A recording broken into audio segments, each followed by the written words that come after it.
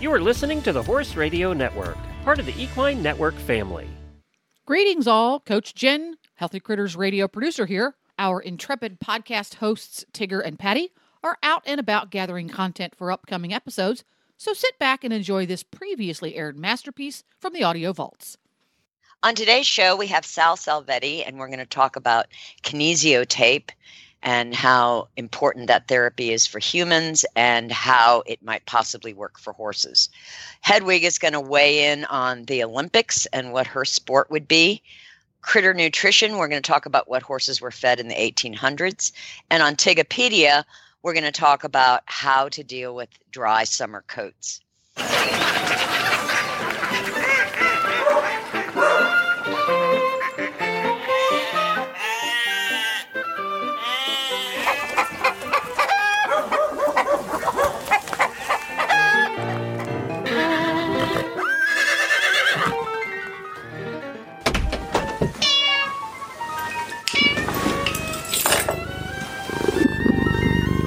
Patty, you know, I just got back from a trip to Montana to visit my family. I know. I got to see some of the pictures. They were beautiful. Well, we went to the Bighorns, which are in Wyoming. So to get there, you have to go through the top of Yellowstone and then down into Wyoming, headed east. And then coming back, we went through the Bighorns, which, according to my brother, the geologist, are the oldest rocks in North America, and they predate cyanobacteria. That means they were there. They were formed before we had photosynthesis on this planet. Oh, wow. Yeah. So coming back, we went over through the Bighorns and then through the southern entrance to Yellowstone. And I go through Yellowstone every year. I've been doing this for most of my life. As long as I've known you. And this was the first time that I got to see a mother grizzly and her cub. I saw that picture. Oh my gosh, was that amazing? And I saw him nurse. Are you serious? I have a picture. I'll have to post it. And you know, you think of a mother bear as nursing on their side, sure, like a dog. She right. laid on her back, and he climbed on top of her. And I have this great picture of her paw on his head, and she's lying back as he's nursing. How far away were you? Well, they were down at the bottom of a kind of a ravine, but not a ravine that's. I mean, it was steep, but at the bottom there were still trees and logs and grass, and it wasn't like the bottom of a horrible craggy cliff. And I would say I was a couple of 100 yards. I have a big lens camera, which is necessary to photograph wildlife. But to be able to sit there and watch this unfold, watch him climb on a little log, and then he started screaming that he wanted to eat, and then she laid down and he crawled on her. And what was so funny is I sort of moved down the slope. Because in Yellowstone, as soon as one car stops because they see something, you know, every car. Stop. Yeah. And so behind me on top of the hill were all these people whose cars they had stopped and they wanted to see the bears, but they're holding up cell phones. Now, I want you to know there is no way you can shoot a bear several hundred yards away with an iPhone. But what they would like stand there, hold the picture, and then run back to the car. Like, okay, bear, check off the list. Oh my gosh. They really miss the essence of sitting there and observing an animal in the wild and its behavior. And what was equally amazing is finally, after being there, I don't know, about 45 minutes, and then the bear started wandering off, get back in the car, you know, continue driving through the park, and there's another group of cars that are stopped, and all these guys are out there with these telescopes, and my mother has a big Zeiss telescope. So we get that out of the car, we go over to these guys, we set it up, we look through it, and there is a wolf pack about a mile away. Oh, wow. I have never seen the Yellowstone wolves. ever. Oh man, that must have been amazing. I've seen one trying to get a kill away from a grizzly, but it Wow. was just one lone wolf. This was a group of 6, and 3 of them decided to play. Oh my gosh. It was like my heart leaped out of my chest. I can't even imagine. And danced with these wolves, and their tails were big and thick and fluffy and furry, and they're wagging them back and forth, and they're leaping, Oh my gosh. chasing each other, and it was so joyful. It was. Oh, that just sounds awesome. It was incredible. It moved me beyond words, and I think what I really want to say is it is so imperative that this incredible gift we have, which are the national parks, Right. that we never, ever, ever let them fall under corporate domination or advertising or build stuff that promotes companies or let people drill. Let people run their cattle through it. It's just, these are one of the great treasures of the world, and they're right here in our country.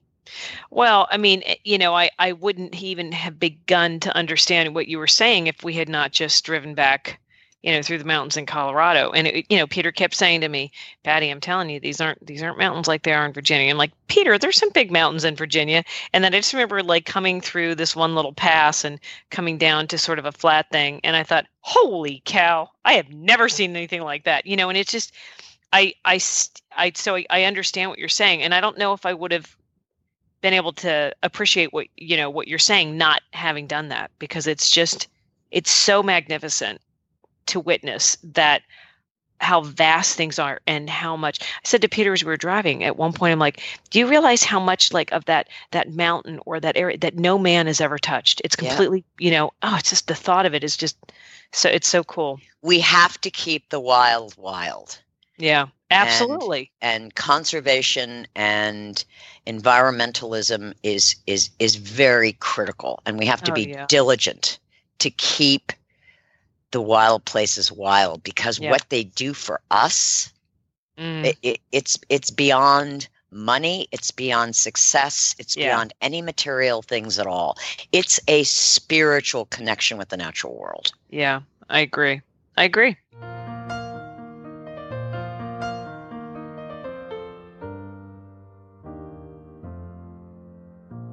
And we're here with our massage therapist to the stars, that's what I call him, Sal Salvetti. Welcome, Sal, to Healthy Critters. Thanks, Tigger. Thanks for having me. I wanted to talk to you about Kinesio tape, because I'm watching the Olympics. I'm seeing divers with Kinesio tape, and not the swimmers so much, the track and field, gymnastics. So can you talk a little bit about what the benefits are of Kinesio tape, and then how it may or may not relate to equines? Sure. Yeah, of course. In fact, it was the last Olympics that Kinesio tape really kind of became popular, and has led to Kinesio tape actually being on the shelves of chain pharmacies like Walgreens and CVS with small pamphlets of instructions.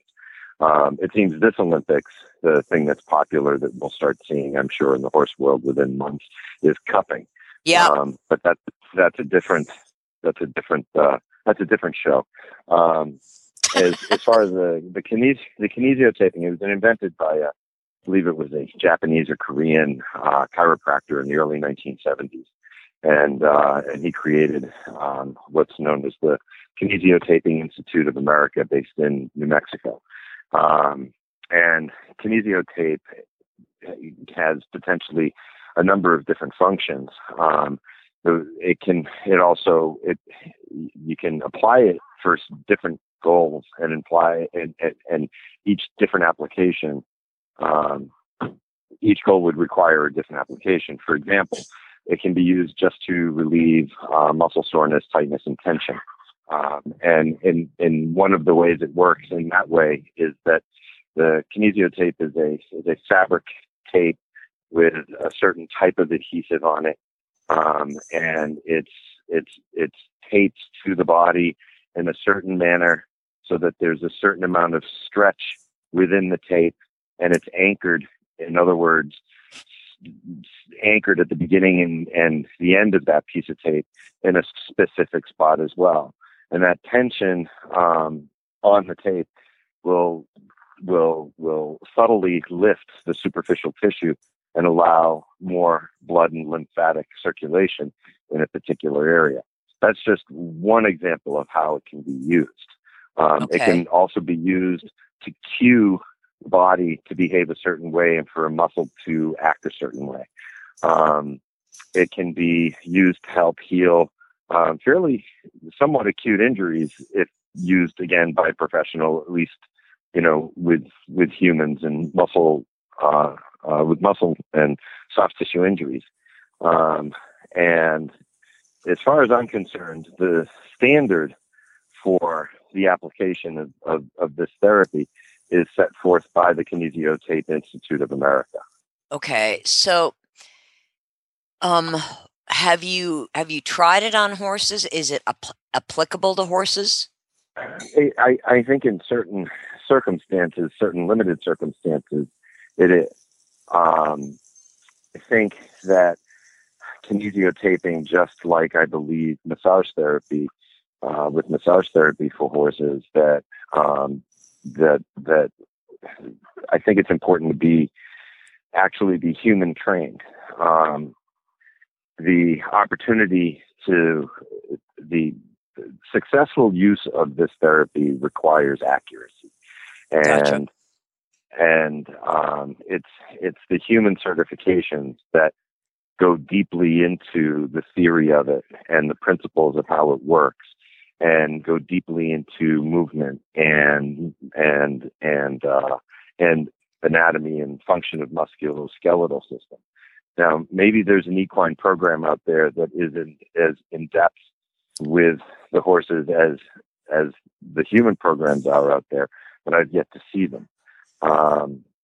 So to know that you are successful in the therapy, it really helps to have verbal feedback, to know if the application of the tape is correct, and also to know if you're creating pain as a result of how you applied the tape as well. It's like learning massage therapy. It's a great opportunity to be certified with people. One reason is it allows you to develop your feel with someone who can give you verbal feedback, something that you can apply then to the horses, because you have that correlation now from working with people. And I think the same applies with the kinesio tape. So in my opinion, the human training is crucial. And then as it's applied to horses, again, accuracy is crucial for the success of it. I've spoken to many humans, many people, in fact, who will have kinesio tape applied at their physical therapist or a sports medicine office, and they're amazed at how well it works. And then they go to CVS and Walgreens and they buy their own with a little pamphlet, and they have their significant other try to apply it, and they're like, it didn't work, nothing happened. I hear that constantly.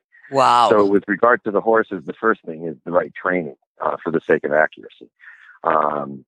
Also, the way the tape operates is in one of the most basic ways that it functions. It needs to be able to elevate the tissue from in a subtle way based on the amount of tension that is in the tape. Well, unless the horse is clipped very tightly against the skin, of course, I feel as though in a lot of cases what you're doing is simply lifting the hair, and you're not having the effect on the tissue that you want to have. There are tapes out there with more with stronger adhesives, and that's an issue as well, because horse oils inhibit the ability for the tape to stick, especially long term, and that's one of the ways that the tape works, is to be able to stay on. Like, I've used it on horses' backs in a CDI competition overnight in order to have the therapeutic effect. But if it doesn't stick, it doesn't stay on the desired amount of time, which can be, many hours, and in the case of human beings, days even, then you're not getting a successful therapy. And I noticed while I was dabbling with it in my massage practice that, frankly, the amount of time spent in applying it, I felt as though I was better off just with my own hands on the horse doing massage therapy. Wow. So I do have a question since you brought up cupping. It looked very painful to me when I saw an example of how the cupping works. Right. Do you think this is something that could lend itself to equine therapy, or do we still not know enough about cupping to? Well, I mean, after centuries, I think, of using cupping as a therapy, I suppose that if you have the capability of creating the suction in the desired area on a horse, then it could work. And also, and I think in all likelihood that once something becomes popular among the masses, that there are certain people out there that are going to try to capitalize on that curiosity and make it available and charge money for it, whether it works or not.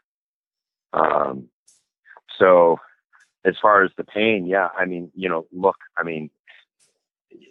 for people who are into alternative lifestyles that include inflicting intentional pain on each other, cupping is used for that. So I don't know what it's like in your bedroom, but I do know. So I mean, who knows? But have you ever tried cupping? No, I haven't actually. I haven't, but I'm familiar with the therapy because, again, it's centuries old. Right. Yeah. So and do you have any I interest in expect it's going to be being our healthy critters experiment? You can leave it to you. Why not? I think like that you're going to have to clip a lot of hair though for it to work. I can't imagine that there would be, a sufficient seal with hair. But again, I mean, people will try to sell almost anything to anyone. Yeah. If and that's the thing to be careful of. So to go back to the Kinesio taping, I think that in certain circumstances it can be helpful. I think that real thorough training is important. And I think that it's important to have that be done with humans, to take advantage of verbal feedback from the applications, especially in the beginning, in the early stages of your training. But I think that from my experience, the people who apply it and charge money for it, I think that they in my eyes, they promise more than what it can deliver. And then, you're also then dealing with placebo effect of the owner, not necessarily of the horse, right, or of the rider. So who knows? But again, it's in certain applications I can see it being useful and helpful. But the right environment and the right circumstances need to exist in order, I feel, for it to be to achieve a desired effect. So, just to paraphrase, and by the way, as far as Kinesio taping and experience with it, I mean, I've had it done to myself for years. Oh, really? From by physical therapists, and as I'm rehabbing certain injuries that I've had over the years myself, and then based on information that I've gotten from them, and the fact that my anatomy is pretty strong, and I got the clinical the clinical text from the Kinesio Tape Institute of America, I've used it on myself with some degree of success. I think less success than if I was completely, than if I was trained formally, but I see it more as something that's more helpful to humans than necessarily our equines. Okay, so a word to our listeners: if you're interested in kinesio tape, make sure you have it applied by somebody who is trained in it.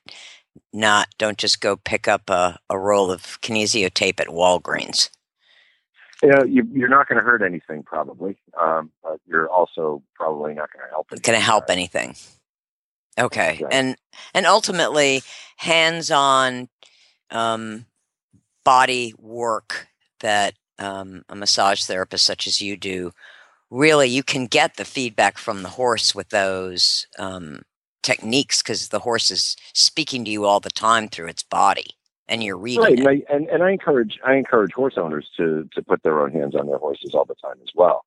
And unless you're already doing that and understanding the feedback that your horse has given you, and in essence, that feedback is your horse talking to you.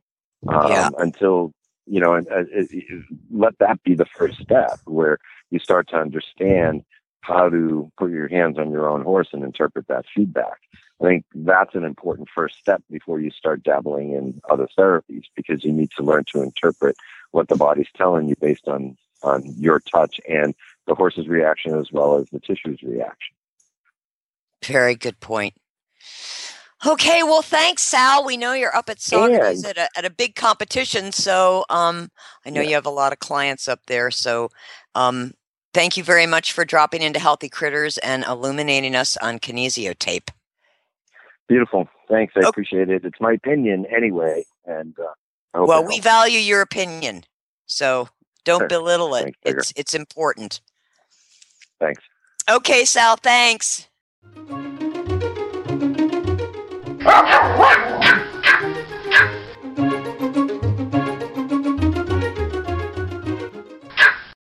So, Hedwig, what's going on with the monkeys? Well, so, Tigger, you might recall that I sometimes have ontological queries about the nature of different beings.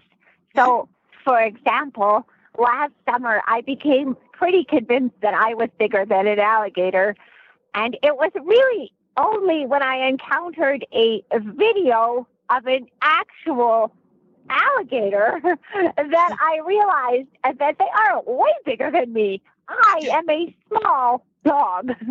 So this is an issue. I have pretty much reconciled myself to the fact that I am smaller than all but very young alligators, and that it is better for my long-term survival to just let them have water. They can just go right ahead. It's no problem.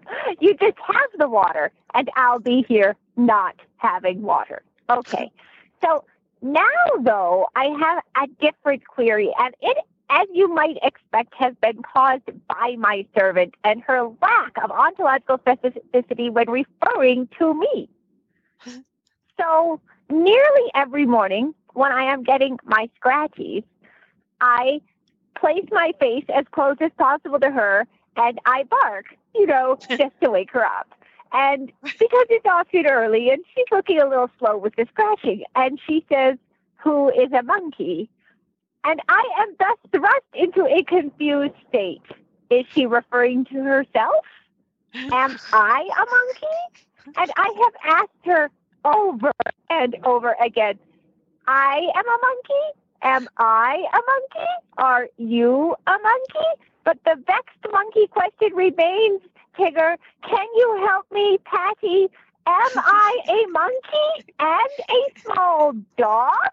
Or am I just a small dog? You are both. You're a Pomeranian monkey. It's a new breed. I'm a monkey. Very rare. You're a puppy monkey. So what exactly constitutes my monkeyness? Because I have been doing some research. And in my searching, I have learned that monkeys have, for example, very long tails. And while my tail is glorious and very curly, it is not long. It's because you're genetically modified. Okay. Monkeys also like to be up high. I do not like to be up high. I see why you're confused. Monkeys swing from trees. I never do that. But monkeys have a perky personality. They're clever. They're very good with their paws, and we know you're very good with your paws. Right, And yeah. they're very vocal, and we know you're vocal. So what's that? Yeah. For me, makes you a monkey. I think that's perfect. Yeah. So the servant, in her usually dissatisfying way, suggested that my monkeyness was captured in my interactions. And you're suggesting that it's my behaviors. Correct. So I'm a little unclear because she says my monkeyness comes out when I'm interacting with her and with my sister. But you're saying that it's just all the time in the way I am. So am I a monkey or am I being like a monkey? That is over my pay grade. I'm going to answer this. Okay. Okay. You're being like a monkey. So I'm monkey-like, but I am not, in fact, a monkey. Right. You just need to talk to your servant and how she speaks to you. Yeah. Well, you're as if I haven't already tried that. So, to clarify, I am a small dog with monkey characteristics.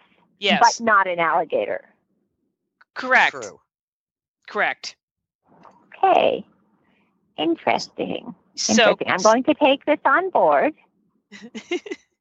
So I have a quick question for you. Uh-huh. If what Olympic sport would you, as the Pomeranian, not a monkey, what would you have won? What Olympic sport would you have gotten a gold medal in? Obviously not swimming. No, I don't do swimming. What would I have been most exceptionally good at? Probably running, because I run with the wind. Yes, I do. I run so fast. Short distance running. Yes, Short distance. But not if it's overly hot. So you're a sprinting. 100 meter dash. Yeah. Okay. So you're 100 hurdles. yard dashing. jump And really hurdles. well. Oh, and a little steeplechase. Yeah, actually, that'd be a No nice problem. video. I'd like to see that in a video. Just the other day, I do the shot put. could Yeah. not do Yeah.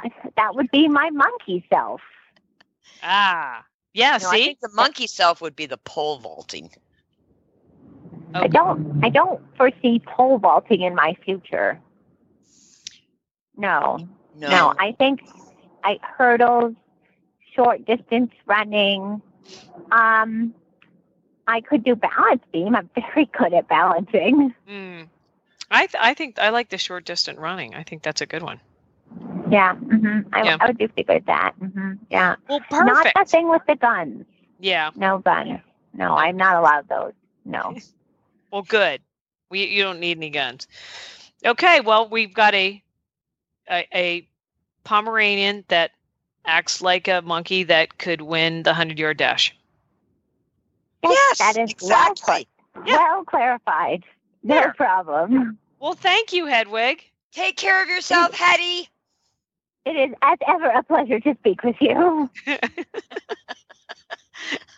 Stay Bye. cool. Bye. Bye.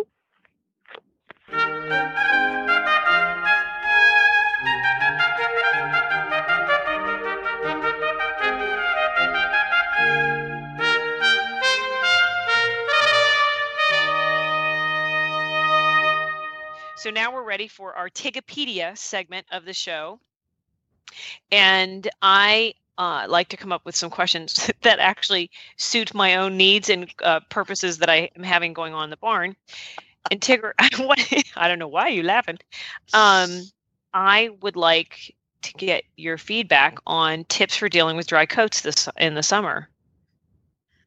So I mean, I know it's thing. a two-prong approach. Okay. It's internal and external. Right. And internally, you want to increase your omega-3s, so that's flax and chia. Okay. I really like adding a good oil. It can be coconut oil. I really like camelina oil because it's very high in vitamin E, so that's very good for the coat. Right.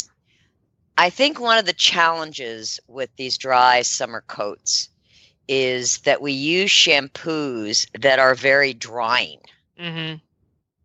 And one of the things that I love about Warhorse shampoos and conditioner is that you've got a blend of oils. You've got coconut, avocado, almond, and sunflower oils. Now, having a blend of oils will, if you use this shampoo and you work it into the coat and just let it stand there for 2 or 3 minutes and let those oils get to the skin, then hose, then scrape. Right.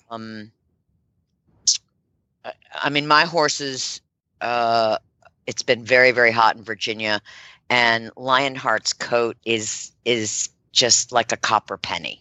Right. And I think that's because of the way he's fed, and he doesn't get washed in toxic shampoos. Now, the one thing you have to be careful about with something like apple cider vinegar, it will put a very good shine on the coat, but it can be drying.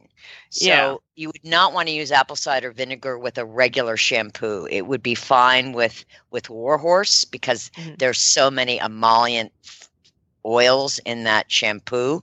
Okay. So then you could do a rinse to put a real shine on with apple cider vinegar.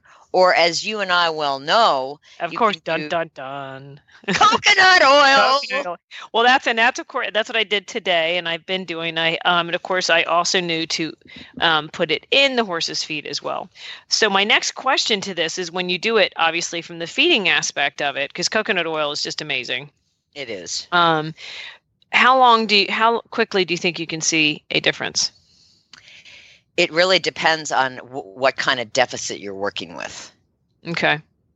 So if this coat has been, let's say, for the last couple of weeks, getting drier and drier and drier, it's probably going to take a good 2 weeks to get it looking good again.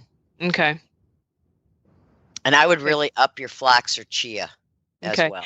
Okay, because that's such a good question, because I think a lot of people want to add oil, and when they don't see a quick result, they don't know how long to actually wait. So, anywhere from what? 2 to 3 weeks. Yeah, 2 to 3 weeks. Okay. Well, that's good. I'm, of course, I've already done the coconut oil. You might, one thing that I really like to do is I like to alternate my oils. And the reason I like to alternate is because I think it almost kickstarts the body, giving it a new oil or fat source to utilize. So I may do coconut oil in one feeding and camelina in another. Okay, cool. Oh, that's cool. Okay, cool. And coconut oil, for all its wonderful benefits, doesn't have vitamin E. And vitamin E is really, really important for the skin. Okay. Internally and externally. Yes. Okay. And vitamin E you're going to find in Warhorse in their shampoo, because they use sunflower oil. That's a natural source of vitamin E. Okay. Sunflower. Okay. Cool. All right. So coconut oil, Warhorse shampoos, which we're not surprised by that, and camelina oil to add. Because it's got vitamin E. Cool. Correct. Another good one, Tiggy. Ratio of omega-3s. Okay, so the biggest thing is also focusing on the omega-3s, which that would be chia or flax as well. Correct. Cool.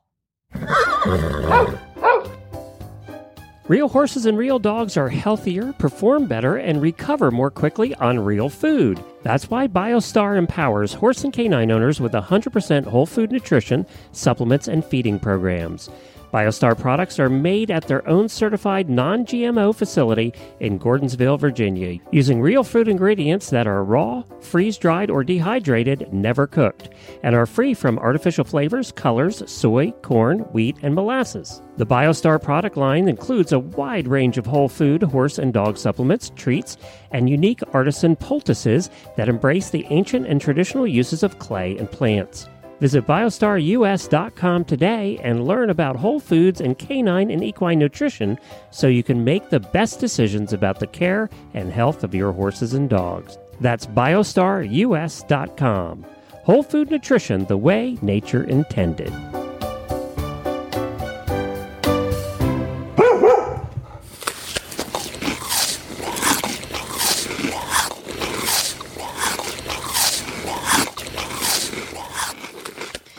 Now we've arrived at our critter nutrition segment, and today we're going to talk about feeding horses in the 1800s. I came across an interesting book called The History, Treatment, and Diseases of the Horse, written by William Youatt for the Society for the Diffusion of Useful Knowledge.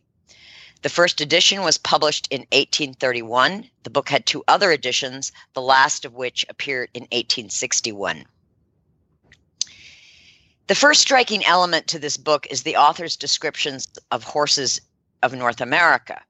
Quote, "Those of the United States are of every variety, but crossed by the modern English race or the Arab, habit arising from some cause or whim, now not known, has made them partial to the trotting horse, and the fastest trotting horses in the world are found in the United States." End quote. The author points out that Mr. Roch of Louisville, one of his much valued correspondents, stated that all our stock in America seem to possess a hardier constitution and are much less liable to disease than in England.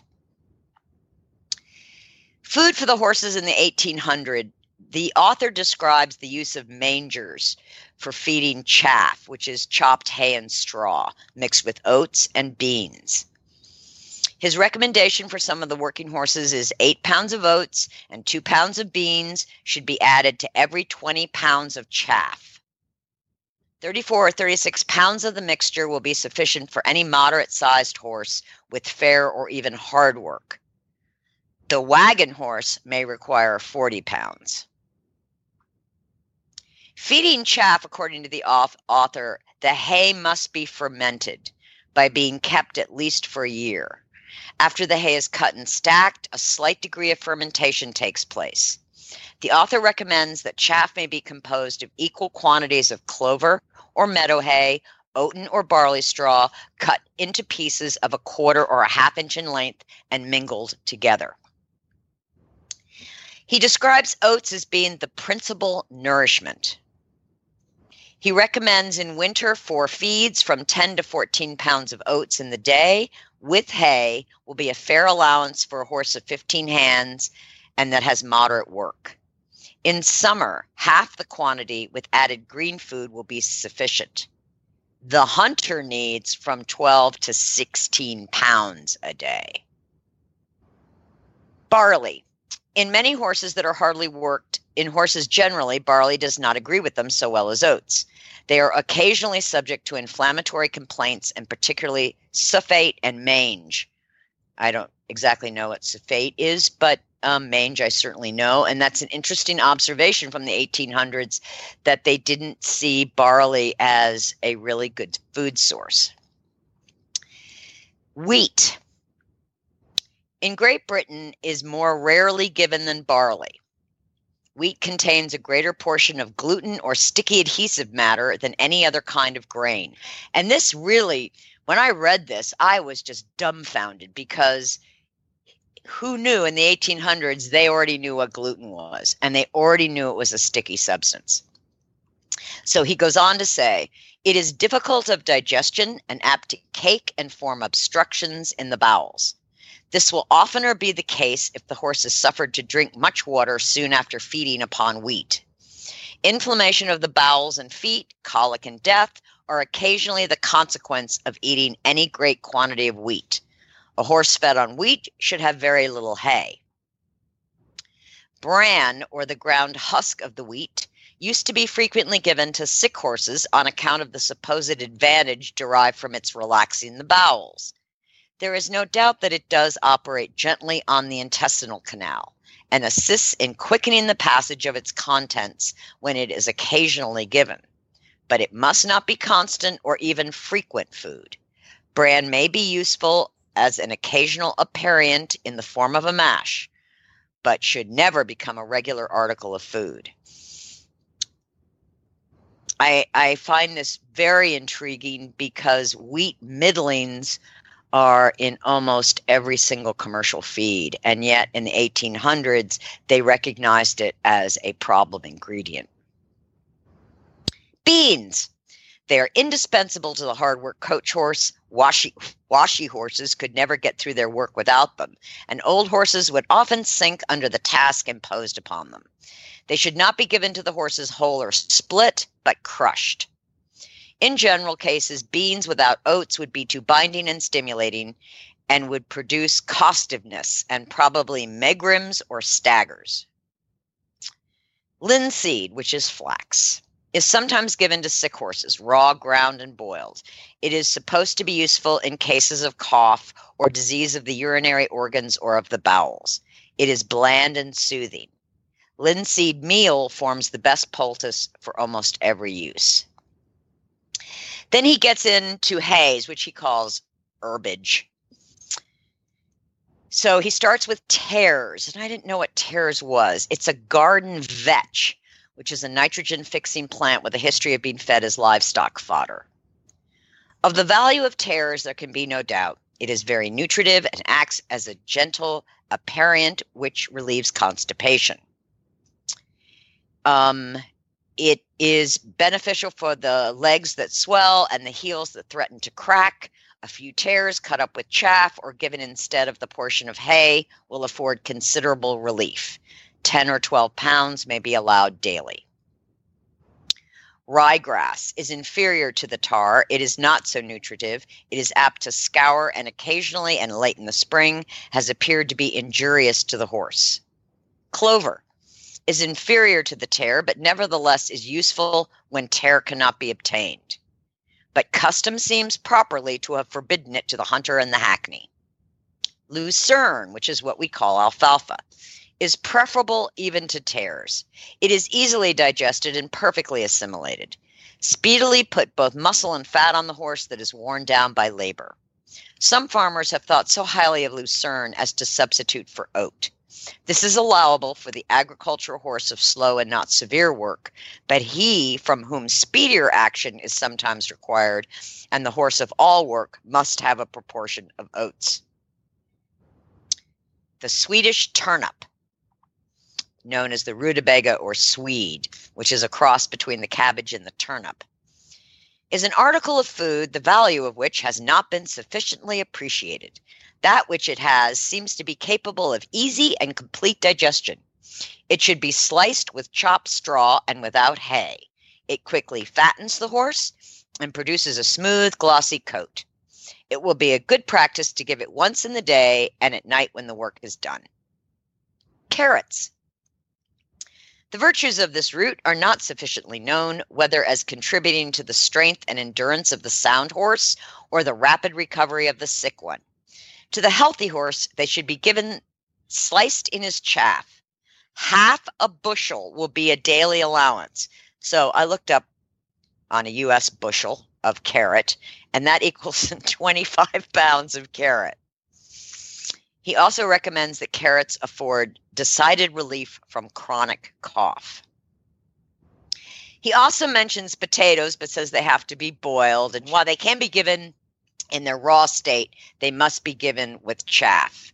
So what drew me to this book is when you think about these horses in the 1800s that were used for war and transportation, farm work, mail delivery, hunting, and sport, they burned a lot of calories.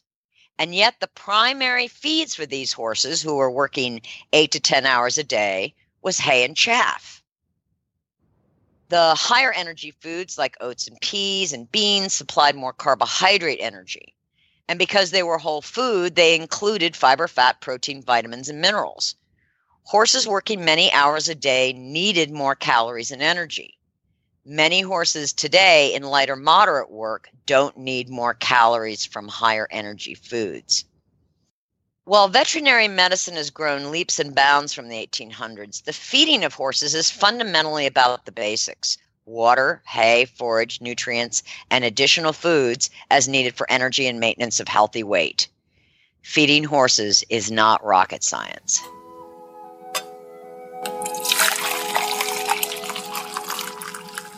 So, Tiggy, for Coffee Klatch today, we have come up with a couple different breeds that we're both going to pick from these. How many do we have? 1, 2, 3, 4, 5, 6, 7? 7 breeds? Yeah, 7. And the beverages they would drink. If they were human. If they were humans. So I am very interested to hear what yours are. I've already shared with you that mine are, well, you know how mine are going to go. I do. Yeah, of course. So do you want to start off? Shall we start off with the Arabian? Yeah, let's start off with the Arabian. Okay. I had espresso and champagne. Okay, that's funny that you said it like that because I have gin and tonic and not coffee.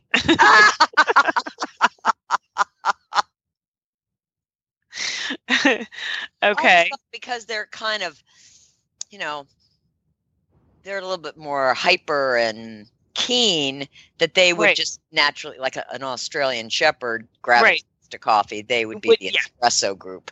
Yeah, true. Okay. All right. So thoroughbred. I had mint julep, iced tea, and gin and tonic. Oh, that's so funny. Did I tell you? I didn't tell you what I had for it. Did I tell you what I had for Arabian? I can't even remember. Yes. I did. Such an idiot. Sorry. Because I looked down, I thought, wait, you said gin and tonic. Okay, so thoroughbred. I had Chardonnay dry and water. Oh, unimaginative. Yeah, well, think about it. I mean, thoroughbreds, when they finally need to chill. I was English, so then I went with iced tea because it's warmer here than it is in the UK. And if they were in the UK, they'd be drinking hot tea. Okay, that really, really put a lot of thought into that one, Tigger. Very good. Okay, all right, draft horse. Bud Light and lemonade. Oh, that is so funny.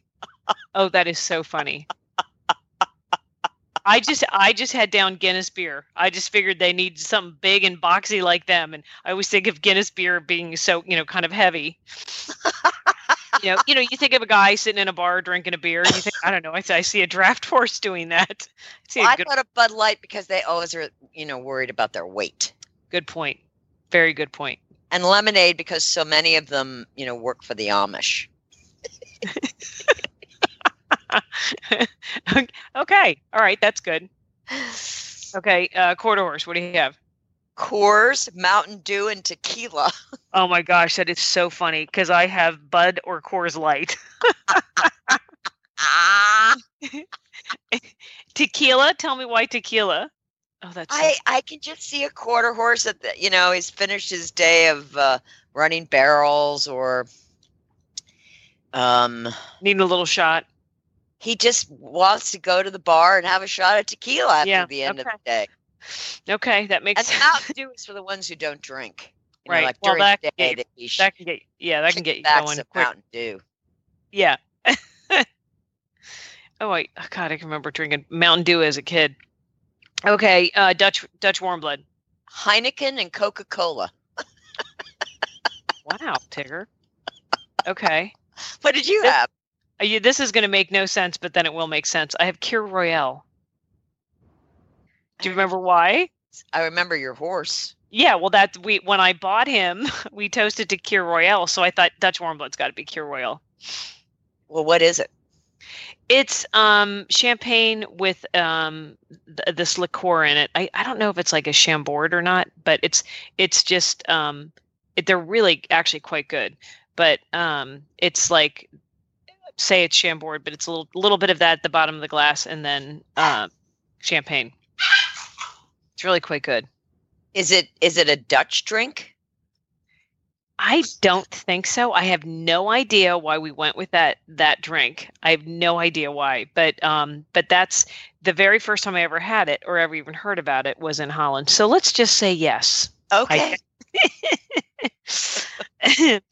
Okay. German warm blood. Beck's and Schnapps.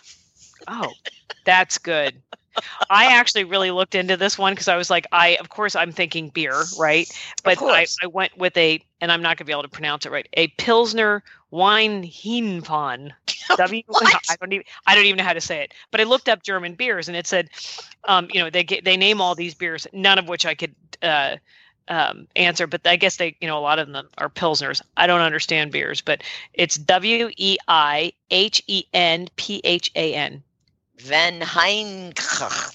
There, Venheink. So Pilsner Venheink. And coffee. There you go. Oh yeah, coffee. They are big coffee drinkers with a little schnapps in it. Oh yeah, a little schnapps. Oh, I'd like a little schnapps. Okay. All right. PRE. I had sangria and triple sec. Oh God, that's funny. Sangria is good. I think sangria is more of a isn't that more of a Mexican drink? Oh my God, technicalities. I'm sorry. Okay, all right. I went with Tinto Burano.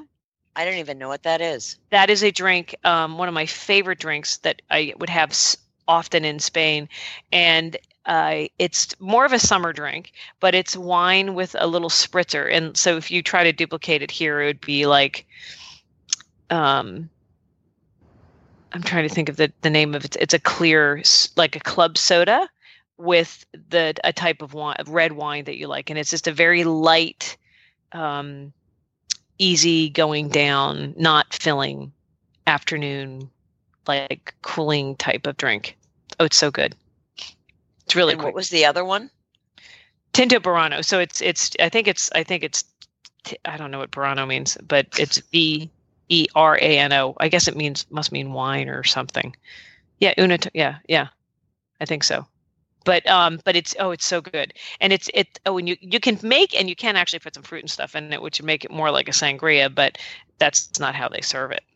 But it's quite delicious, and I've had it often, even here. And one more thing, we recommend you do not serve most of these drinks to your horse. No, except maybe the Guinness beer. Except the Guinness. Yeah, except the Guinness. Love your dog. Hug your horse. Feed your chickens. Clean your litter box. Dance with your goat. Slither with your snakes. Howl at the moon. Hang with your hamsters. Party with your parrot. Waddle with your walrus. Outwit your otter. Cuddle your cows. Rap with your raptor. Go chipping with your chipmunks. And forgive your fox. While hedging with your hog. We also recommend that you rack with your raccoon. And gyrate with your giraffe.